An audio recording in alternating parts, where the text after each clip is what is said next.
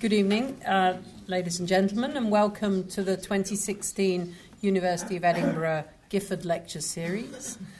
My name is Jo Shaw. I hold the Salveson Chair in European Institutions, and I'm the Director of the Institute for Advanced Studies in the Humanities, and I'm a member of the Gifford Lectureships Committee.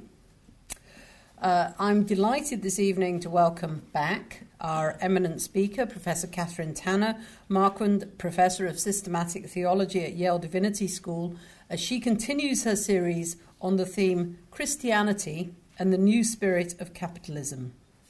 This evening, Professor Tanner will deliver her third lecture, which is entitled Total Commitment. The lecture this evening is being recorded, and the video will shortly be available online on the University of Edinburgh's Gifford Lectureships web pages. I now have great pleasure in handing you over to Professor Kathryn Tanner.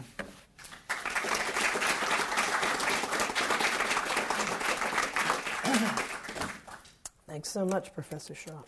Let me get out my throat lozenges so they'll be immediately available.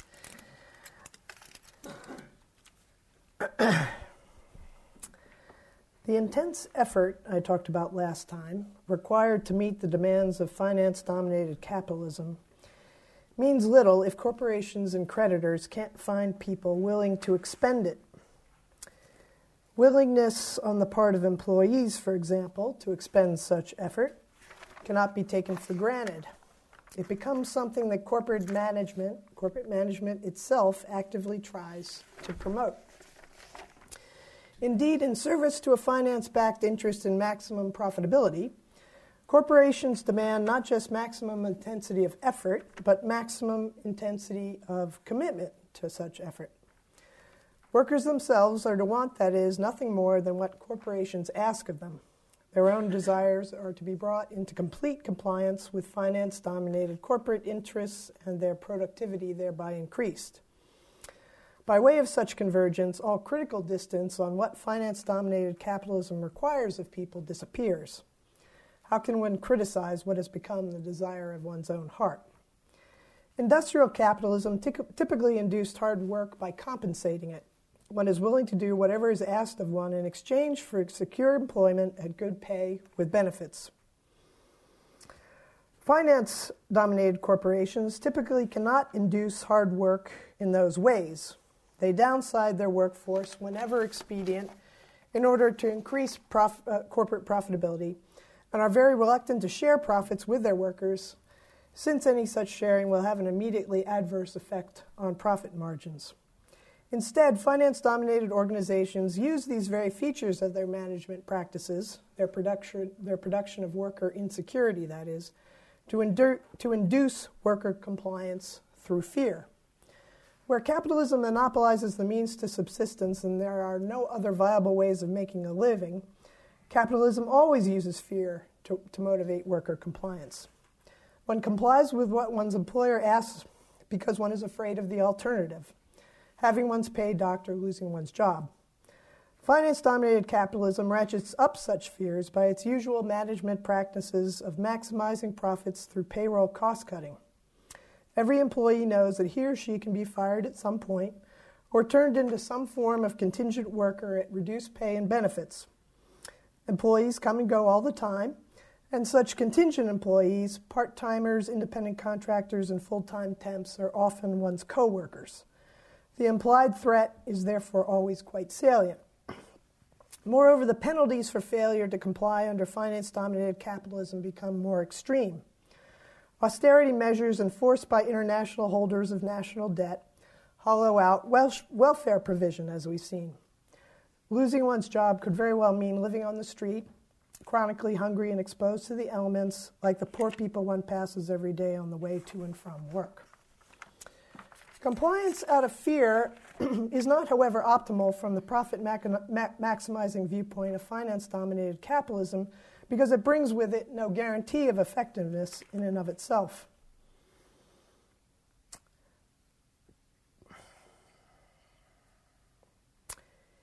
Conformity through fear suggests a certain reluctance, other things being equal.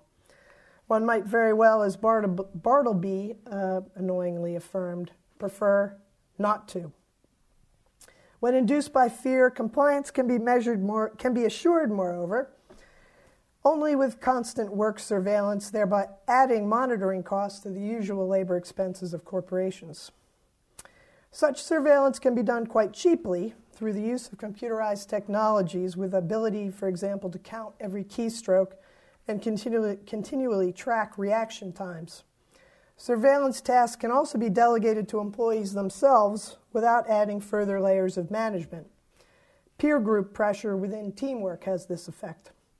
Self-auditing can also be mandated, although the time and effort required to do that auditing itself cuts down on worker productivity and is arguably always less than effective because left at least partially to the discretion of potentially disgruntled employees. Similar problems of assuring compliance beset inducement of effort through external reward. Employees are willing to put up with a task they'd otherwise prefer not to perform because of what their wages will get them, the consumer goods that promise to satisfy desires that fundamentally have nothing to do with work. Like fear, the always potentially, I'd otherwise prefer not to, character of a utilitarian approach to work brings with it, however, the same monitoring costs. Without continual supervision, it's impossible to be sure that workers are in fact doing what they're being asked to do. Efforts to maximize profit by payroll cost cutting also work against the success of such inducements. Employees are not being paid well enough to make all this effort on the job worth their while. The goods that might compensate them for their effort become too expensive for them to buy. One might also suspect, with Daniel Bell's famous argument in his book, Cultural Contradictions of Capitalism, that compliance with corporate demands for utilitarian reasons is constantly being undermined by the contrary character of the very pursuit of consumer goods that is supposed to motivate it. Just because the work one does is not considered intrinsically satisfying, a utilitarian approach to work for the sake of external reward presumes the ability to defer gratification. One has to learn to wait until one's paid and can go out and buy what brings enjoyment after all the work is done. A consumer mentality, to the contrary, encourages the pursuit of immediate gratification. Buy it now, enjoy it now, be happy at once. At work, one submits, however grudgingly, to the demands of others, while at the store, one is encouraged to revel in the free play of impulse, and so on. The threat to productivity and profit posed by the mismatch between what workers left to their own devices would prefer to be doing and what the company is asking them to do at work can be circumvented in a couple of ways, both increasingly common within finance-dominated capitalism. Rather than struggle to bring the always potentially recalcitrant desires of workers into line with company mandates, one can institute work processes that have the effect, at least at work, of evacuating all such potentially contrary impulses and desires from workers' minds. The task in front of one has to be addressed right away and is so difficult to perform in the time allowed that it requires one's complete attention. No time for daydreaming, then, about what one would rather be doing or the pleasures that might await one after work. An even more extreme form of self-evacuation can be had by work processes that promote and enforce a nearly machinic reactivity from workers. Their work at hand pushes out not just thought of anything else, but thought per se. Reflection itself would inhibit performance of the task at hand, which requires one simply to react as quickly as possible in the appropriately scripted way to the changing stimuli of inputs that constantly come one's way. Workers become nothing more than call centers would be a good example of this. Workers become nothing more than a kind of blank interface or surface of contact where customer and service provision meet. The inputs you are being given are mere signals, refusing all further interpretation or thought. Discipline and conformity comes about here by way of a certain kind of self-renunciation. One doesn't conform by struggling to bring one's own will into line with a superior will or market demand. The latter is simply to replace one's own will. It becomes, for all intents and purposes at work, the only will one has. But the major way that finance-dominated capitalism deals with the lurking threat to productivity and profit of any disparity between what workers want and what companies want from them is simply to do everything possible to close the gap. Workers are to be encouraged to want for themselves what the company wants. Ideally, the two sets of desire, of the worker on the one hand and the company on the other, should be brought into complete alignment. Were such a convergence to be achieved, workers would never be doing as they are told reluctantly, simply because they want to get something else by way of that compliance, or thereby avoid unpleasant penalties for failing to do so. Working in the way the company wants would be instead the primary object of one's own desires, in and of itself the primary means of satisfying them. Since workers would only be doing as they like in complying with company dictates, secondary measures to assure that compliance, monitoring costs, could ideally be cut to the bone. And rather than struggling to turn human beings into machine-like, thoughtlessly reactive automatons through work processes that encourage practices of self-evacuation and self-renunciation, companies could leave workers alone to do as they see fit. They could grant them the autonomy of their own self-directed actions. Finding value oneself in the work one is asked to do is something that the old Protestant work ethic supplied. One could count on the hard work of one's employees because they found satisfaction themselves in doing so. Workers who work for work's sake are not, however, especially self-directing. They need to be told what to do, thereby incurring, if not monitoring costs, a host of managerial ones. The Protestant work ethic is no doubt in part for this reason associated with the unadventurously obedient company man within highly developed bureaucracies that effectively transfer direction in step-by-step fashion down from the top. Workers conforming to a Protestant work ethic can take pleasure in the successful performance of whatever it is that they've been told to do by others. They take a certain pleasure in following the lead of others, the satisfactions from doing so falling closely upon and remaining internal to conformity with company demands at work. Finance-dominated corporations save on costs of both monitoring and directing employees by requiring them instead to take responsibility themselves for decision-making within parameters set by top management. They are to be self-moving, taking the initiative themselves to deal effectively with the changing demands of a fast-paced market. The Protestant work ethic, moreover, is as vulnerable as any inducement to hard work is that involves both overt submission to the will of others and deferred gratification. Waiting patiently for the rewards of hard work at work, incremental pay raises and promotions over the course of a long career that loyal submission to one's employers brings, seems at cross purposes with a life one is encouraged to leave outside of work through the constant lure of easy credit and incessant advertising. Under finance-dominated capitalism, the character of pursuit of one's desires, whether at work or outside it, is taken to be much the same. Encouraged to see life both at work and outside it in much the same terms, the latter loses its potential to undermine the former in the way consumer choices tend to undermine deferred gratification. Both are arguably reconceived in the process so that they converge, not only with one another, but perhaps more importantly with finance-dominated corporate interests in maximum profitability. Whether at home, at the store, or at work, one should be the sort of person who assumes responsibility for making the most of what one has in pursuit of one's goals, the ever greater achievement of self-realization and self-fulfillment. Put into more financialized terms, this is arguably indeed just a general cultural trend since the 1960s co-opted for finance-dominated purposes, one should make every effort in a self-directed way to maximize the profitable employment of the assets one has in one's person.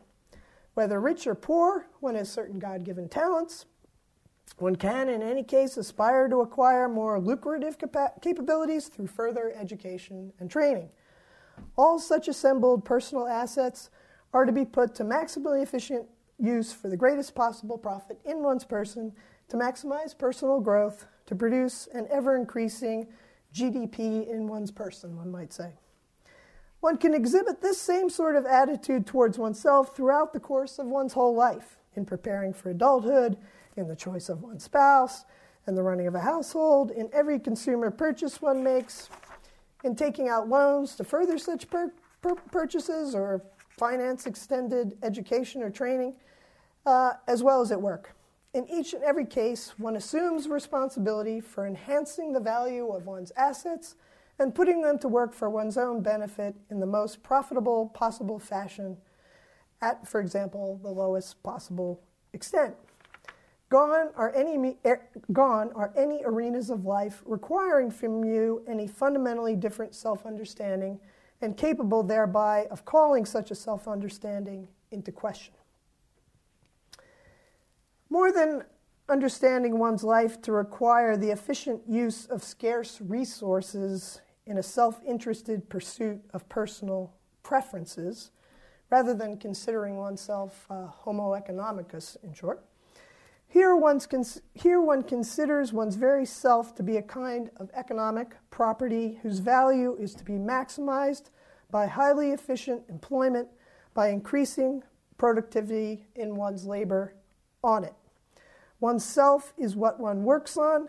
Oneself is what one adds value to by way of self-directed labor. And here I'm following what I think is the brilliant analysis of Michel Foucault in his Birth of Biopolitics.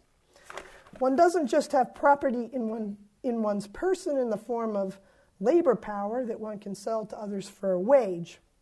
Under finance-dominated capitalism, the idea of having property in one's person now takes the more specific form of capital, an asset that is to be used to generate further profit, with the proceeds or losses of such use returning to the owner. One takes up, in short, a peculiar sort of business relationship with oneself. It's a particular sort of business model that's being extended here over all the dimensions of one's life. One that therefore draws one's self-understanding into increasing alignment with how actual businesses are run in finance-dominated capitalism. Like the owner of a business, one has certain sunk costs that represent investments in oneself. One makes such investments in hopes of turning a profit, but at considerable risk and with no guarantees. In order to make that profit, what could be more reasonable than turning on oneself the maximizing posture of actual corporations disciplined by finance? Perhaps it is somehow also in one's own interest in fulfilling oneself to demand almost more from oneself than one could ever possibly deliver, to work harder and harder to the point of near exhaustion in an effort to increase one's own worth to the max. Whether one ever starts up a business or not, one can run one's life like an entrepreneur, both owning and managing the assets of one's life for profit-maximizing purposes, taking the initiative to seize the moment in order to make the most of all available opportunities, showing the resourcefulness to make do oneself with what one has, rather than depending on others to make one's way in the world. Although they're typically not owned and managed by a single person, by an actual entrepreneur, corporations themselves are typically now understood in the same terms. They are to exhibit the same sort of entrepreneurial spirit. Taking on such a relationship with oneself becomes all the more unquestionable as a business model like this extends over every sort of organized, institutionalized activity within finance-dominated capitalism. As I'm sure there's no need to remind people at a UK university, institutions of higher learning are coming to be managed, for example, as if they were private businesses charged with delivering services as cheaply and efficiently as possible. The upshot, I could go into that in more detail. The upshot, because I'm personally familiar, the upshot of all this for the employment relationship is to bring the self-understanding of employees into perfect alignment with a self-understanding of the firm employing them. I'm a business. The firm I work for is a business, just like me, managing its assets in the same way I do in the attempt to ensure maximum profitability. Indeed, my understanding of myself is identical with my employer's view of me, because we're both making use of the very same assets in our respective business ventures. The company I work for is a business trying to maximize its profits by the way I'm put to work. I'm trying to maximize the return on those same assets in my person by putting myself to work using much the same techniques, not just at work, but everywhere else, as a form of self-management. One's employer considers me human capital to be put to maximally profitable use at the least expense, and that is also how I see myself. My personal assets are my own human capital in the running of what I hope will be the enormously profitable business of my own life. It's hard, therefore, to criticize one's employer for seeing one that way. In each case, the assets of my person are being put to work in a manner designed to produce maximum profit. That simply seems to be what they're for. Of course, the maximally profitable use of my human capital by the firm I work for might not be maximally profitable for me, producing, therefore, in me a certain reluctance, even resistance, to being so used. Why think the corporation's efforts to capitalize on my assets won't come at the expense of my own such efforts? If one is simply thinking in monetary terms, that often, in fact, seems to be the case. Corporate revenues and profit margins go up, often way up, without being shared proportionately with employees in the form of increased wages and benefits. But management practices that allow employees to be self-directing in keeping with their own talents are in effect promising to maximize corporate profits only by way of employees' own efforts to maximize their human capital for their own purposes. The corporation stands to profit only if workers do, since it is only in and through the value-enhancing self-management practices of employees that profit for the corporation is generated to begin with. Rather than simply being an overworked and hard-pressed employee, I can consider myself to be running my own little business within a business that won't profit unless I do. If I fail in my efforts to enhance my human capital in and through the work I perform, the profit-generating capacities of my human capital for the corporation will decline as well. Corporations have such an interest in fostering employees' sense of self-realization through work, not simply because it makes workers more efficient and lowers costs, but because it cements their commitment to their work. One can trust such employees to be totally invested in their work, hence my title, and therefore to give it their all. Personal commitment of that kind brings with it an unreserved, no-holds-barred commitment to the hard work that companies demand. Employers, for these reasons, have an interest in one's person. That is, they're not simply interested in whether one can do the job, given one's current skill set, but in the attitudes one has with respect to work. Do you enjoy and find fulfillment in your work? How central is it to your life? Do you, for example, have family obligations that might draw your energies away from work, or outside hobbies that might align you with it? An avid skier to be tasked with selling skiing equipment. As much as the doing to be demonstrated in job performance, one's being, the character of one's person and fundamental dispositions is a primary matter for employer concern. The demands of the job are not to insert themselves simply at the level of temporarily induced behavior while on the job, leaving your person alone, to daydream during its performance, or if that's not possible, to pursue other modes of living outside of it. Your very person, at the level of its most fundamental projects, is to become the insertion point for company profit-taking. Every employee must have an entrepreneurial self, relating to oneself as an enterprise for profit, if the company itself is to be profitable in the optimal way that finance demands. Of course, it's often hard to know for certain whether employees are really giving it their all, whether they're actually working at full capacity with total commitment to successful performance of the task at hand, if they're genuinely working at their own discretion. Especially when tasks are complex and require teamwork, individual effort is hard to quantify as it's happening, and therefore tends to escape even the best low-cost computerized surveillance systems. This is indeed one reason for the shift of employer concern to the personal character of employees. Difficulties in monitoring behaviors of self-managing workers means their basic attitudes and intentions with respect to work become all the more important. One has to count on there being the sort of people who habitually and as a matter of principle give work their all, the sort of people who make it their own business, in a quite literal sense, to make creative use of all opportunities offered for innovative improvements in productive processes, maximally efficient use of all available resources, however meager, and so on. But how to be sure of any of that, apart from the character of their actual work performance? Interior dispositions, fundamental intentions, and desires are even harder to monitor than outward behaviors. Am I really committed to wanting what my employer wants from me, or merely faking it? One's employer requires proof that one's commitment is genuine.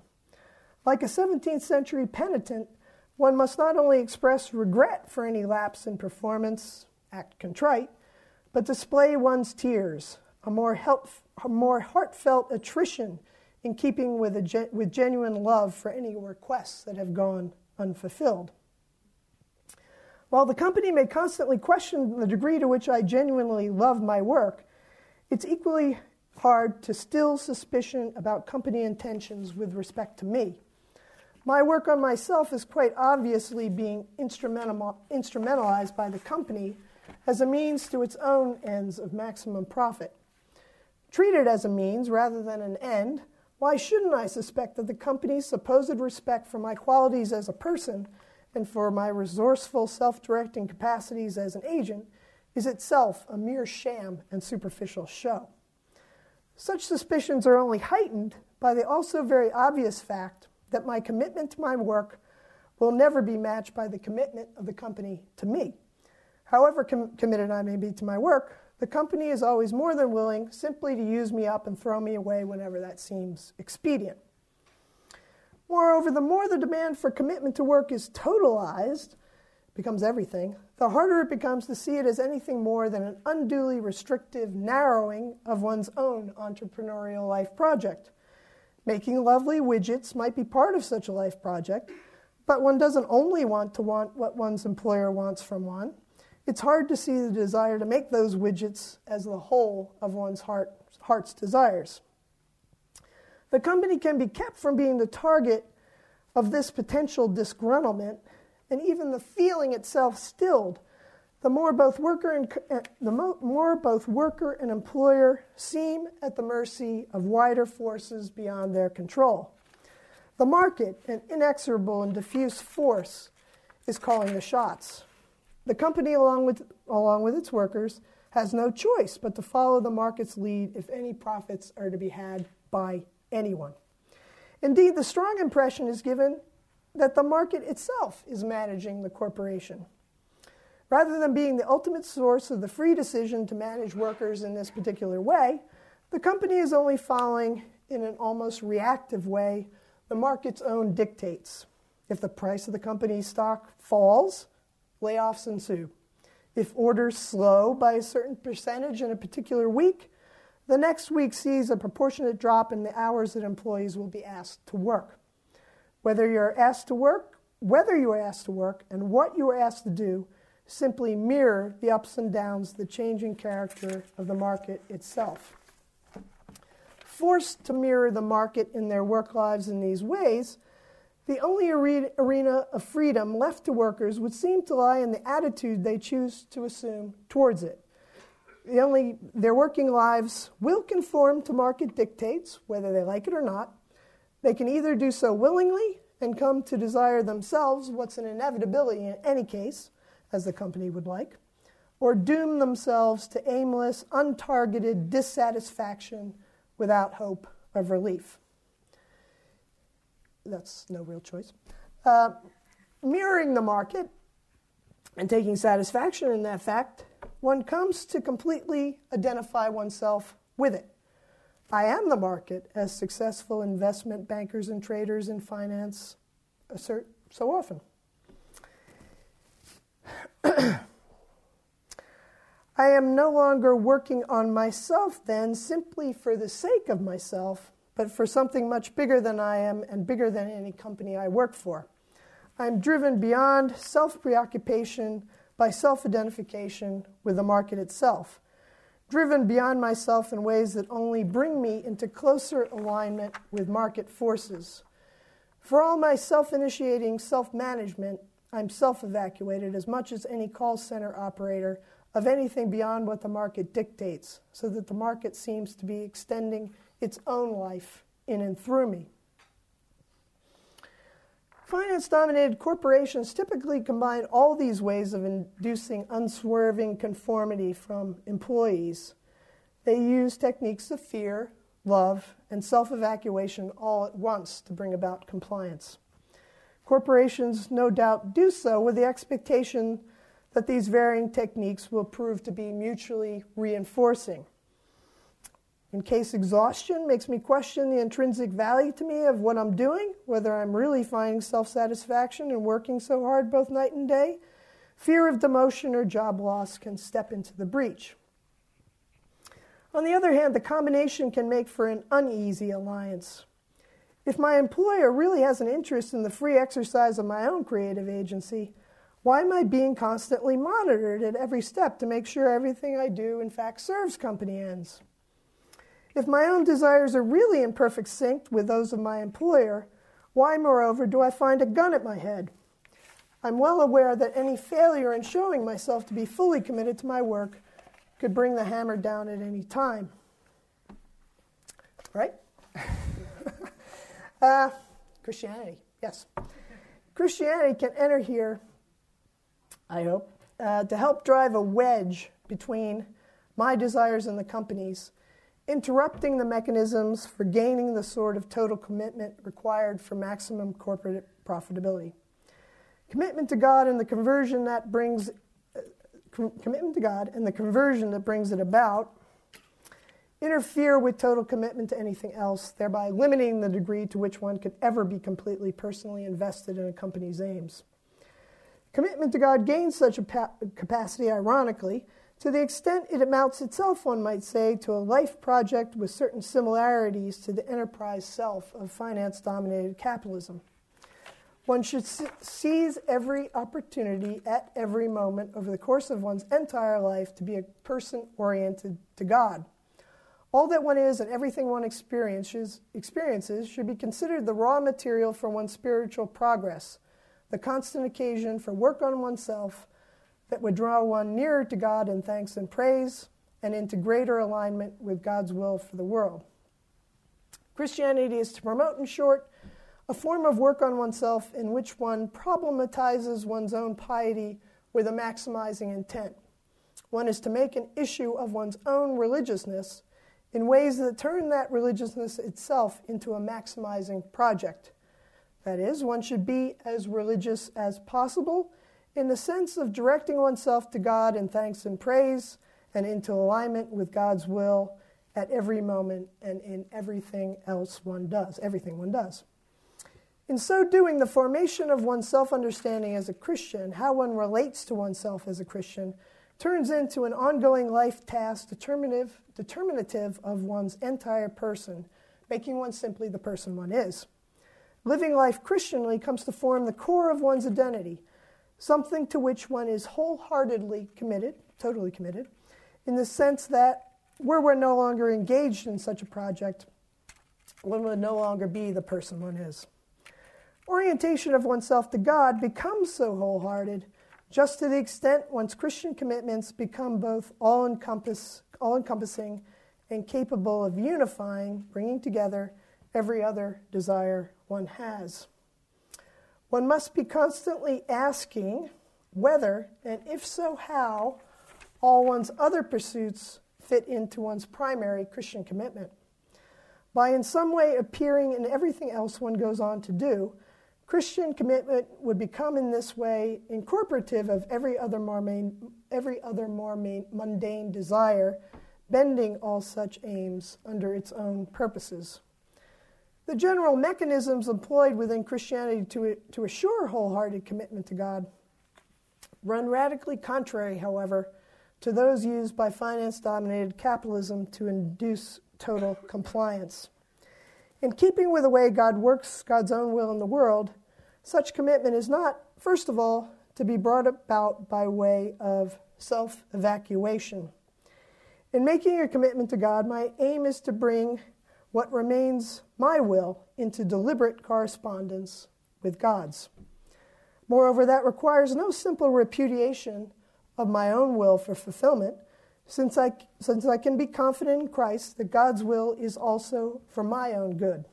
God's desire is to save me.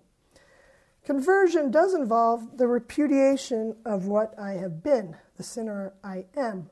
But that sort of self-refusal or break with myself that I was emphasizing last time need not translate into self-evacuation before God or before anyone else. Dying to my old self, my old life of sin, requires not the death of my will per se and its replacement by another, by God's will or that of my religious superior, so that the latter is the only will I'm to have. It requires simply the turning around of my own will, the reversing of its direction. A will turned away from God is now, by virtue of new life in Christ, to be turned towards God. All that's to be put to death is the will's sinful orientation. Commitment to God by way of such conversion does, however, complicate the integration of my ordinary commitments into it. The two can never completely coincide in the way a company expects the aims of a worker to coincide with its own. Insofar as conversion continues into the present, as what I was calling last time, I think, an ongoing state of breaking with one's past, because that is sin is no over and done with moment relegated to the past, but always remains to be turned away from. Every single present project of mine is to be repudiated to some extent or other. Some of them more than others. Just to the extent such a present project to be repudiated, just to the extent such a present project becomes a sinful interference to wholehearted orientation to God and God's will for the world. Indeed, making one's ordinary investments wholehearted, which is just to say, excluding God from them, is often how such interference comes about. That very sort of investment in the ordinary is what one should be actively turning away from in the continual process of conversion that Christians are tasked with. Conversion, in short, requires a fundamental form of disinvestment in the ordinary pursuit of one's mundane desires. One should never be wholeheartedly committed to any ordinary pursuit in the way one is committed to God. A wholehearted commitment to God does bring with it a commitment to all the things that God is committed to, including my own good, care for the less fortunate, and so on. But the effort to be committed to anything else in that same wholehearted way will exclude God in a sinful distortion of one's dependence upon God for any furtherance, even those this worldly aims ordained by God. Indeed, simply the overarching comprehensive character of commitment to God encourages disinvestment in every other project or the totality of them. One can pursue a commitment to God in and through every other commitment one has, although how one does so might take very different forms, and therefore none of them is of any irreplaceable significance. No particular task or life project has a monopoly in supplying occasions for orienting oneself to God and God's will. One can orient oneself to God, try to bring oneself into alignment with God's will, whatever one's circumstances, whatever one's job, whatever the task one has been saddled with. The specific form of one's orientation to God may vary with circumstances, but the intensity of God-directed focus can and should continue with the same constancy across them all. The good that one does for oneself and others, the good that one experiences oneself from others, can easily become, for example, the occasion for praising and rejoicing in God's beneficence, while the harm that one does to others can become the material for equally intense Godward self-direction in the form of confession, contrition, and repentance, and an ultimate refusal to comply. The harm one is suffering at the hands of others might issue in heartfelt pleas for divine help to help one get oneself out of it, if that be God's will, and so on. Running a little late here. Because a Christian life project is to be carried across any and all of one's other pursuits, it encourages one to distance oneself from any particular social role and occupational task. One's Christian identity does not require one to assume any other socially defined role or task. The Christian stakes in any particular person-defining social role are quite low. For that reason, the task of orienting oneself to God that constitutes one's Christian identity is never collapsible into any one or even the totality of such social roles. Indeed, it's to follow one across every different role and task one might be asked to perform. The Christian self-project is not itself, therefore, one among the other ordinary tasks and roles one could perform, and for that reason needn't, in principle, erase or push out the other identities one assumes in the course of other pursuits, incorporating them instead in a relativizing fashion.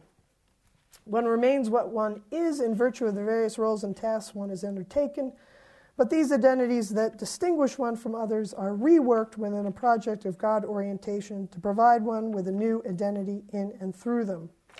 They all become the mere matter, given form in Christ, and in that sense overridden or written over.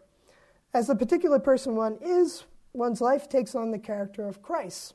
One's life turns into the project of leading a God-directed life as his was, by virtue of the power of Christ's Spirit within one, providing the principle for one's thoroughgoing self-reformation. Despite sharing such project with others, and therefore assuming a common identity with them in Christ, one retains one's particular identity. One is just this particular person, as that's established by one's having assumed just this combination of mundane roles and tasks, leading such a life project of God direction. But in its capacity to encompass and reform all the others, one's identity in Christ becomes one's primary one. Everything else that one has become is seen through Christ, and only in that way am I justified and sanctified. God's judgment on my sin is averted and forgiveness gained, for example, because my identity in Christ trumps what I have otherwise made of myself. Christianity enjoins, then, a particular sort of malleability, the capacity to make oneself over, the ultimate end being conformity with God, and calls one to identify oneself with that capacity. One is created in the image of God because, unlike other creatures, one has the oddly open capacity to become it's not simply an excellent human being, but something like God, who is wholly different from any of God's creatures. Because, however, the way one's identity in Christ comprehensively reworks all one's other identities, that Christian identity doesn't erase differences among spheres in the way the single normative framework of asset maximization does. One doesn't increase capacities for God direction simply by collapsing every other project into it and replacing every other normative framework with its own, in the way, say, norms of public service are replaced by profit-maximizing ones, once an enterprise self becomes one's unifying, all-encompassing identity. Although relativized, the other pursuits that fall under one's God project could, of course, remain valuable in and of themselves. Presumably, one is pursuing them because one thinks they have a part to play in God's own mission of service to the world's good. They're part of one's effort to align one's own will with that of God.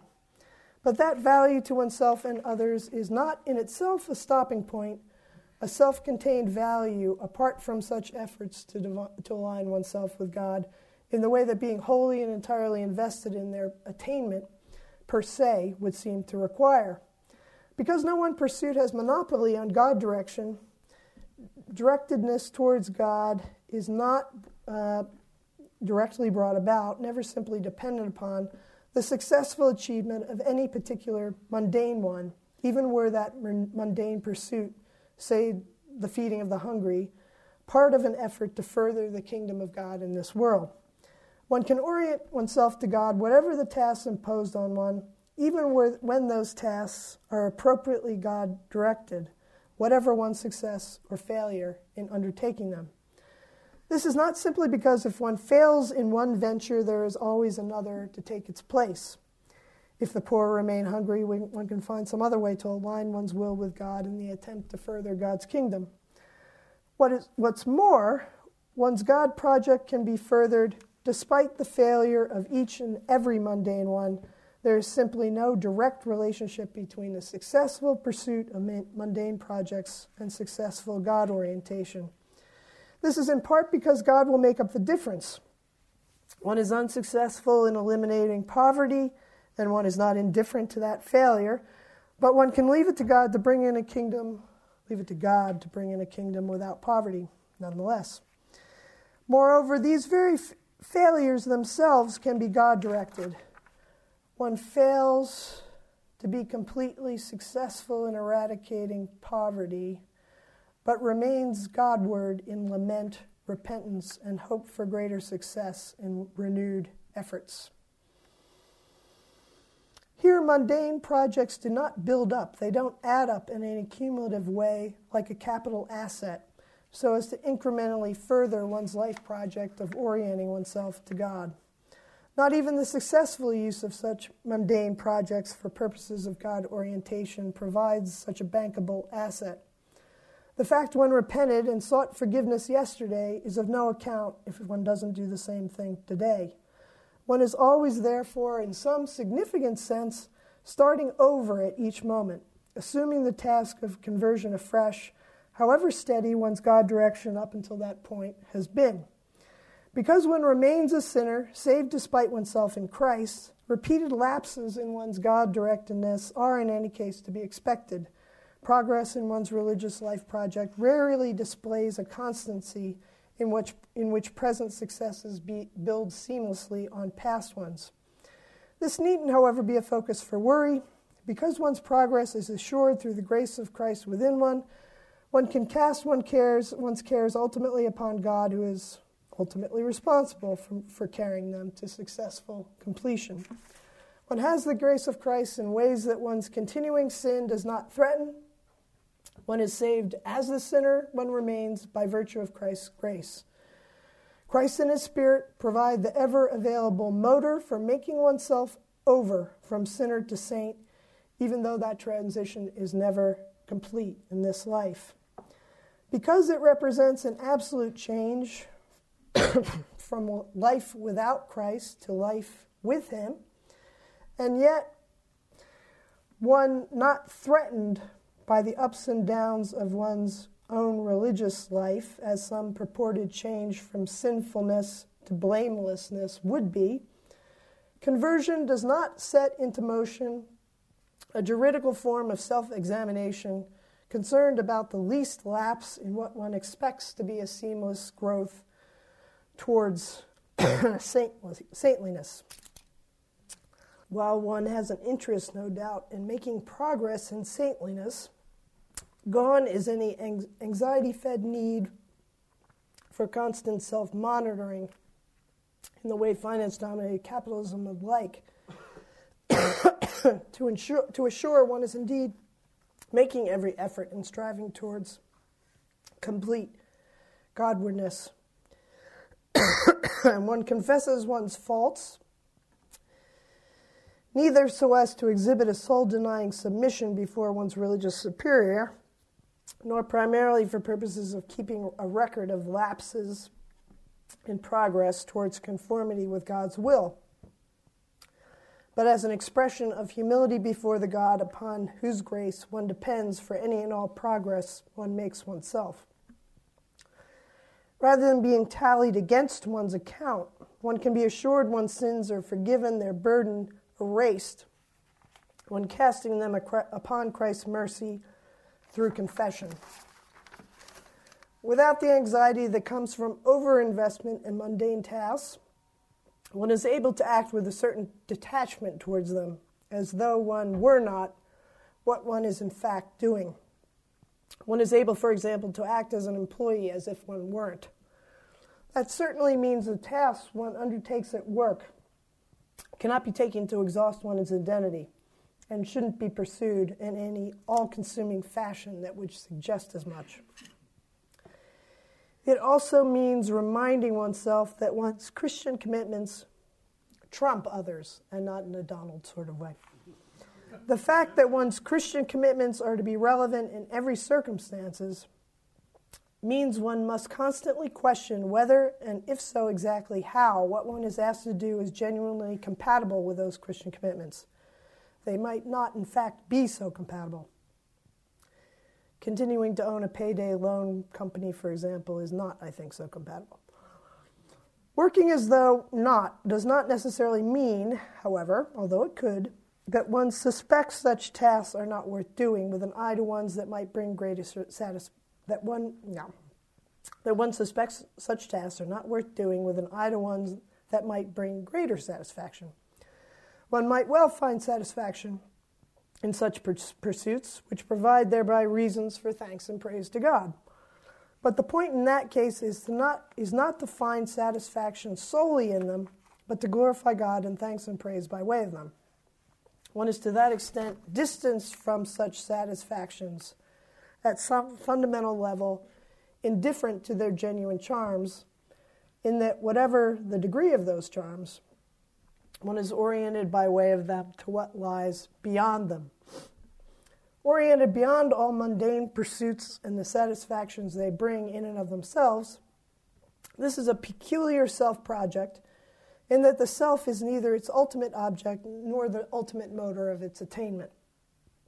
One participates in a project in which God brings one to God.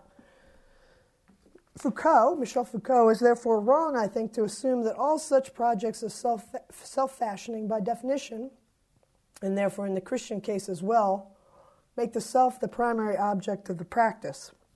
According to him, one is, for example, either to evacuate oneself in Christianity or prove the master of oneself in Stoicism.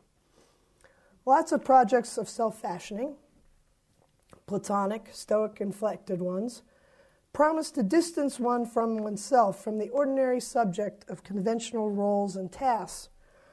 But they tend to do so by getting one to see oneself from the wider perspective of the whole. Pierre Hadot makes this point. Turn from one's limited reason, the partial perspective of self-interest that would make external harms to oneself something to be lamented, to the reason of the universe that directs the whole and everything in it for the good, in Stoicism. Such forms of self-transcendence merely bring one into resigned, undisturbed alignment with what Christianity views as a finite and fallen world. Instead, from a Christian viewpoint, God, who is not the world, is what one should be made over into, one's own desires brought into perfect alignment with God's will for that world, now fallen into sin and needing a renewal as deep as its original creation, a kind of recreation. The sin that runs rampant in oneself and in the world as one knows it is what stands in the way of all that. Conformity to God thereby interrupts all desires for conformity with the cosmos, which in our own day amounts to the wider world of the market. What I've shown then is the way Christianity can re-envision and thereby contest the sort of subject that finance-dominated capitalism encourages for its own purposes of profit maximization. The point where finance-dominated capitalism inserts itself into people's lives is also its place of vulnerability. If, as Foucault might say, were he to have addressed this particular trajectory of neoliberalism since his death, finance-dominated capitalism tries to conduct in quite thoroughgoing ways the conduct of others, conduct that takes the form, in this case, of other people's projects of self-formation, in an all-out effort to get the most out of them. But in that very process, leaves itself open to challenge. Such forms of self-fashioning are always at least potentially open for redirection in ways that finance-dominated capitalism cannot countenance. Resistance of that sort, by way of the very demand for self-formation that finance-dominated capitalism enforces, becomes in that way specific to the particular way one is being controlled in finance-dominated capitalism. It turns the very thing that's intended to further finance-dominated interests against it. The Christian character of that counter-conduct is significant. Foucault recognized that the sort of Christian subject formation that fed into contemporary ways of controlling conduct, self-surveillance for the sake of total obedience to one's religious superiors, juridically informed projects of self-improvement based on post-baptismal expectations of perfection, and so on, did not exhaust Christianity, and resurfaced with a vengeance, particularly at the time of the Reformation, to contest Christian ways of conducting the conduct of others by such means. What I've shown is the continued relevance of such Christian forms of counter-conduct for contesting not just Christian forms of conducting the conduct of others, but the finance-dominated capitalism that transmutes and extends such techniques into the present. Thank you.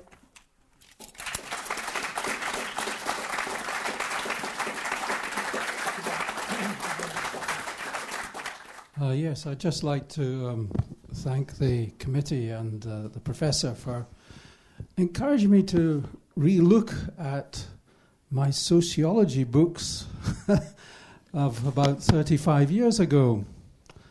And in that, I looked up the Index Weber and then had a look around in the book. And the author, Professor Worsley, of 1980 time, had a chapter on work and organizations, which you have covered very specifically. I'm wondering whether or not in your future lectures you will regard Christianity's division into different ways, or look at Christianity's organizations and how they have developed and the techniques they have used, and whether or not the individual has conformed to them but is now able to get a freedom that frees that, I suppose, goals of those organizations to develop spiritually. That's a very good question. I mean, the last lecture will talk some about Christian community formation and how the principles of community formation might be different from the way organizations are typically managed according to the kind of business model that I'm talking about here. So yeah, I will address that, and I think that's a crucial question. But I'm afraid it'll wait till the last lecture primarily. Thank you, Professor Tanner.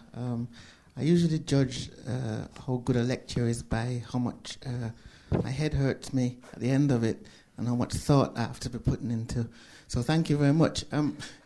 Just a question of the Christians' attitude towards stewardship, looking out for the poor, and being loyal to your master, and also the one area where somebody said the poor will be with us always. I mean, how do we balance all of that with the capitalist kind of approach to life and working life? I mean, putting all those into it. Sorry, thanks. Yeah, no, you're very right that often Christian discussions of the sort of thing that I'm talking about suggest that, use economic language, that God is, say, loaning you certain resources. They're not yours. You don't actually own them. They're a loan to you, with the intent being to use those resources as God wants you to use them, so being a good steward of them. I'm trying to avoid that way of looking at things because I think it's too close to what you're already, what you're typically being asked to do, kind of in a heightened form within finance-dominated capitalism. So on that religious way of looking at things, your person is loaned too. I mean, like everything about you is loaned because you're the creature of God. You don't own yourself. You're kind of renting it, if you want. And Prof, I'm trying to avoid that altogether.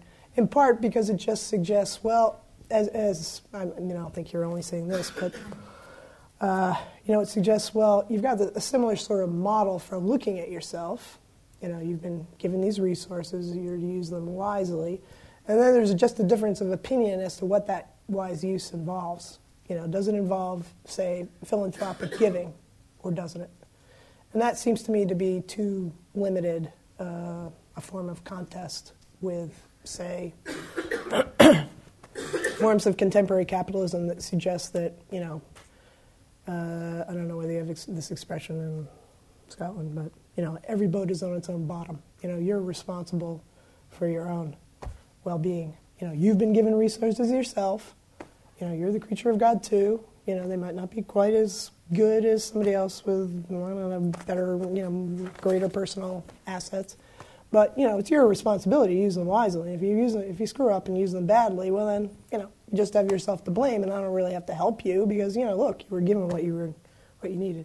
I mean, not that Christians want to go that way, but it's very easy for Christians to go that way. And in the United States, often evangelical Christians go that way. I don't have a responsibility to help you. We're all helping ourselves in virtue of what God has given each of us. So I was just noticing the kind of highly partitioned language between employee and employer or manager or company. Also worker and employee on one side, company, manager on the other side. And it strikes me that often, obviously, these are the same people. Yep, definitely. And so I was kind of reflecting on that because I didn't really hear that coming out, and I thought it might almost further the entanglement of self with company. Yep. That you were talking about. No, I didn't have time to give the examples, but I mentioned like a call center, and then I mentioned like investment bankers. Obviously, they're not, yeah, you can talk about almost anybody as an employee, whatever their level within management. I'm trying to suggest that everybody is being subject to the same pressures, although one could argue that those in top management, it's easier for them to just identify themselves with their jobs and with the market, with the firm, and with the market, because it's easier to think that one's own projects of self-realization match the company's desire for profit. I'm wondering if, as a quick follow-up, because you're paid more. Right. Yeah. If the company consciousness then becomes a group consciousness, with maybe the people at the top giving a larger chunk. A larger chunk of their a larger determining power as to what that company's agency as a company goes like. Or if you think it doesn't. Depends. Sometimes top managers have quite a bit of control, sometimes they don't. I was suggesting that there's always an illusion that, number one, management has been cut to the bone. That's part of the cost-cutting measure. That's why you want employees to be self-managing so they don't have to be managed by others. So you don't have these huge tiers of, lower management, middle management, upper management. You just get rid of the management, except for maybe, somebody's got to be in there with a managerial role. So you cut management, but I think I've lost your question here. Company consciousness as a whole. Company consciousness. Somebody tends to be, I've been saying, the second point is that even when you have very overt management, there's an effort to suggest that we're just following the dictates of the market, as I was suggesting. So we don't need to come up with some incredible, creative management plan. We just do whatever the market is telling us to do. A chief example being, and I think this is increasingly common, you look at your customer orders. I mean, it can be a stock market direction, but it can be just customer orders. Customer orders are going down. Well, even if you don't even wait to see how long the customer orders will go down, whether this is an extended trend, you just immediately react to it by cutting your workforce, closing a store, or not bringing people into work as much. You have people on contract where they work very, very flexible hours, and that's what the flexible hours are determined by. They're tracking customer orders. So in the United States, for example, I don't know, the weather was bad in December, and Macy's a very big department store in the United States, did much lower than average business. And rather than just sort of waiting it out, let's make a management decision about how we should react to that, rather than making, assuming responsibility for making the decision itself, some decision itself. You already assumed the decision was made for you by the downturn in consumer purchasing, and then they just cut stores. They just closed stores, they cut workforce, and the impression is, well, we didn't have any choice in this matter. It wasn't our doing. Customer orders went down. What are we supposed to do about that? Even though they would recognize that it was weather-related. That seems crazy. It seems crazy if you were taking personal responsibility for managing your workforce rather than just saying, well, the market told us what to do. Thank you. I wanted to say thank you, first of all, for what was the most appropriate sermon for the Feast of the Ascension, I think, that I've heard for a long time. And you got me thinking, it was really interesting that moment of God orientation, that supreme moment of God orientation, we still call the baptismal covenant rather than the baptismal contract. And I wondered if you could reflect a moment upon how God's description of God's relationship with humanity has always been in covenant terms as opposed to contractual terms. Yeah, well, that's a very interesting point. I mean, if you see the development of covenant theology, it also is in tandem with the development of contracts, like work contracts, other forms of contract, credit contracts, et cetera, et cetera. So it's not clear that covenant language is actually not contractual. I mean, it can be developed in a non-contractual fashion, but actually it develops alongside ideas of contract and often simply reflects contract. So, like the stewardship idea, not exactly, God has given you certain things on loan. It's a contract. God gave you these things. The contract means you're to do the appropriate thing with what you've been loaned. And if you don't do it, it'll be forfeited. I.e., God won't save you, or bad things will happen to you, or any number of other things. It's a covenant. It's just a contract. It's just very much like a two-way contract.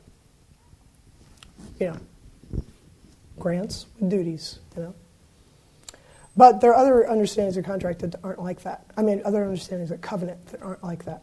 Often unilateral covenants are not like contracts because they don't bring with them a kind of mutual obligation on the part of God and those God is covenanting with. And I think that's the appropriate understanding of covenant, but often it's not developed that way in Christian thought. Thank you. Would you allow me to push back against your imagery there? As an observer of the finance capitalism and so on, and somebody who saw and learned a lot from The Big Short, by the way, yep. which I highly recommend. Yep. But the term commitment doesn't seem to me to come to mind when I look at that.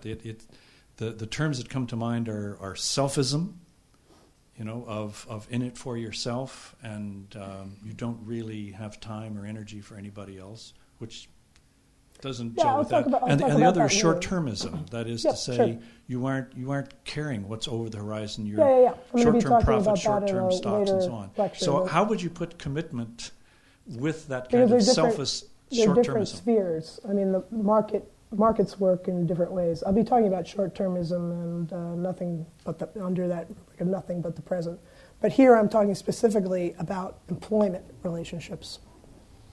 And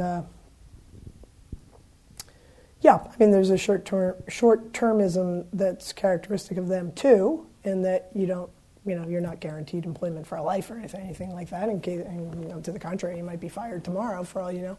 But I will talk about short-termism and things like that. All that I'm talking about here is what employers seem to be increasingly requiring from their employees in a corporate context, which I'm calling total commitment. Yeah, but clearly there's lots of other stuff going on, and I'll talk about that in later lectures.